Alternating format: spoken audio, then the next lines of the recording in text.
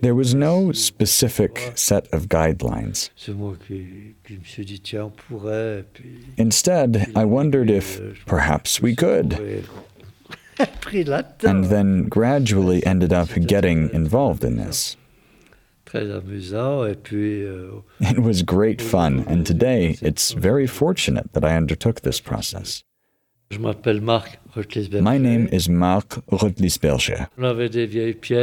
We used to have historical models that appeared from time to time, with customers telling us, "I have an old watch, and I wonder what it's worth now." And we would offer to buy it back.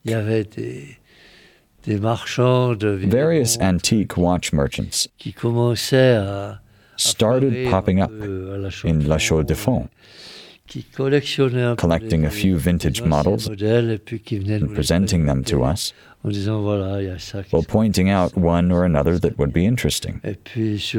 Over a period of about a decade, we started to acquire a number of period watches of this kind, and every time there was an opportunity, we tried to get our hands on them. Not that we had much money available, and there were often lots of items that would have been interesting, but that we didn't have the means to acquire, and that we merely observed from afar as they were sold to others. I felt this was a worthy cause,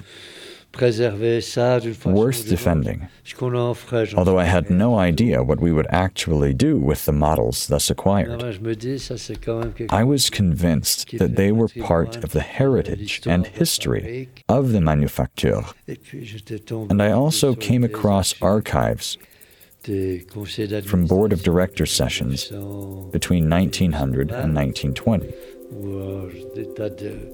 Brimming with all kinds of fascinating stories.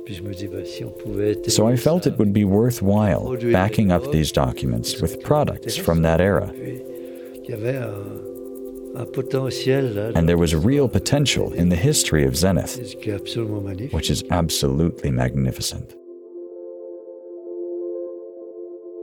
The launch of the El Primero movement was a phenomenally avant-garde move that raised plenty of questions ahead of its presentation to the general public. Would it be sturdy enough? Loyal to the never-ending story of the Maison Zenith, the watchmaker was clearly seeking to resist the quartz wave by offering an ever more impressive and efficient mechanical movement. The wager paid off for Zenith with truly dazzling success. You're listening to El Primero Stories, the Movement Podcast. It all began in 1969, when the announcement of Zenith's presentation of its El Primero chronograph took everyone by surprise. The announcement was made in January, whereas the Basel Fair was not until April. No one had yet seen a high-frequency chronograph movement in a wristwatch with integrated automatic winding. This world premiere, hailed by the press, generated a lot of buzz in the watch industry. On the one hand, those who saluted this innovative achievement saw it as a way to resist the oncoming quartz wave. On the other hand, certain skeptics were doubtful about the robustness of the movement, claiming it would wear out faster than conventional calibers and that the public would not be interested. Some professionals also nurtured doubts about the winding mode and the choice of high frequency, convinced that after-sales service would be too complicated for a watchmaker.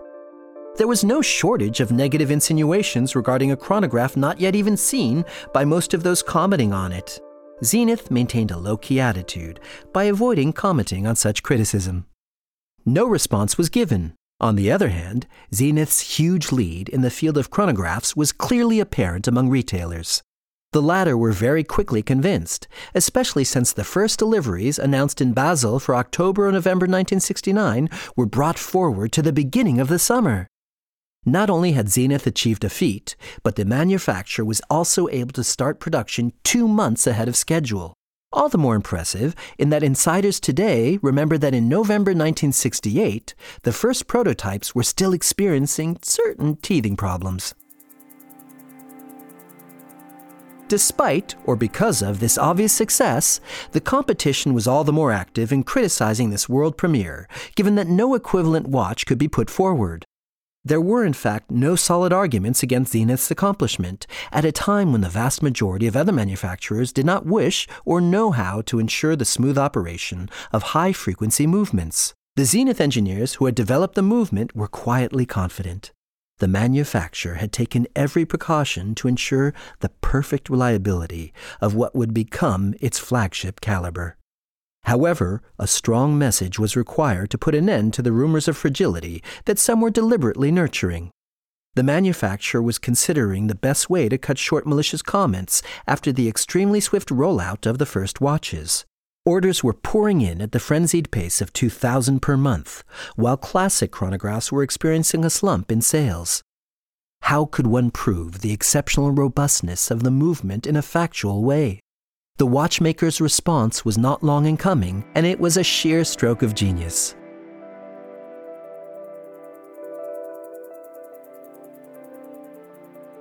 In 1970, the Zenith agent in charge of Benelux launched the incredible idea of giving a powerful demonstration of the reliability of watches equipped with the El Primero movement. With the support of a Belgian newspaper and Air France, a watch was attached to the landing gear of a Boeing 707 on a Paris-New York flight. The journalist who wrote the article about this experience explained that the watch was in a particularly hostile environment for more than 7 hours at a temperature which dropped from 4 degrees Celsius to minus 62 degrees Celsius in 26 minutes at an altitude of 10,700 meters. The watch, which was checked at the start and the finish, showed no sign of weakness, thereby eloquently attesting to the reliability of the chronograph. The press reported this unusual performance, a performance that would probably be inconceivable today due to the safety standards that govern flights and the many regulatory obstacles that would have to be removed to obtain authorizations. The operation sounded the death knell for criticism. No one would have dared put a classic chronograph to such a test, and it must be admitted that such treatment was indeed out of the ordinary. Not only did it counter any doubts about the robustness of the movement, but it also enabled favorable comparisons with the alleged advantages of quartz. The latter technology was based on a battery vulnerable to cold, and that was unable, at the time, to function at temperatures below minus 62 degrees Celsius.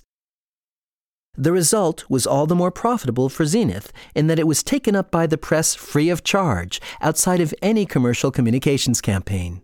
While the manufacturer would later return to the theme of extreme challenges accomplished with an El Primero chronograph, the almost improvised challenge of 1970 appeared to be a totally crazy bet, but one reflecting a time of experimentation and discovery, and providing plenty of scope for the boundless imagination of all those who contributed to El Primero's worldwide success. Thank you very much to all of you for listening to this El Primero movement story, a podcast which has been dedicated to movement excellence. My name is Julien Tornard, and I'm the CEO of Zenith. Like you, we are all sharing passion about watches, passion about watchmaking, and I think all these stories that you've been listening to are basically great examples of sharing this fantastic passion. We have been celebrating this year the 50th anniversary of one of the most, if not the most important movement in the watch industry, called the El Primero, a legendary movement created in 1969. All over the year, we've been around the world to celebrate this movement with different friends and aficionados of our brand and sharing this passion. So I'm very happy that you could hear all these interesting stories about the brand, including Charles Vermeau's story, which is a man I want to celebrate, especially this year for this anniversary. I'm also looking forward to being with you in the next episode and to share more adventures about watchmaking and about El Primero. Thank you.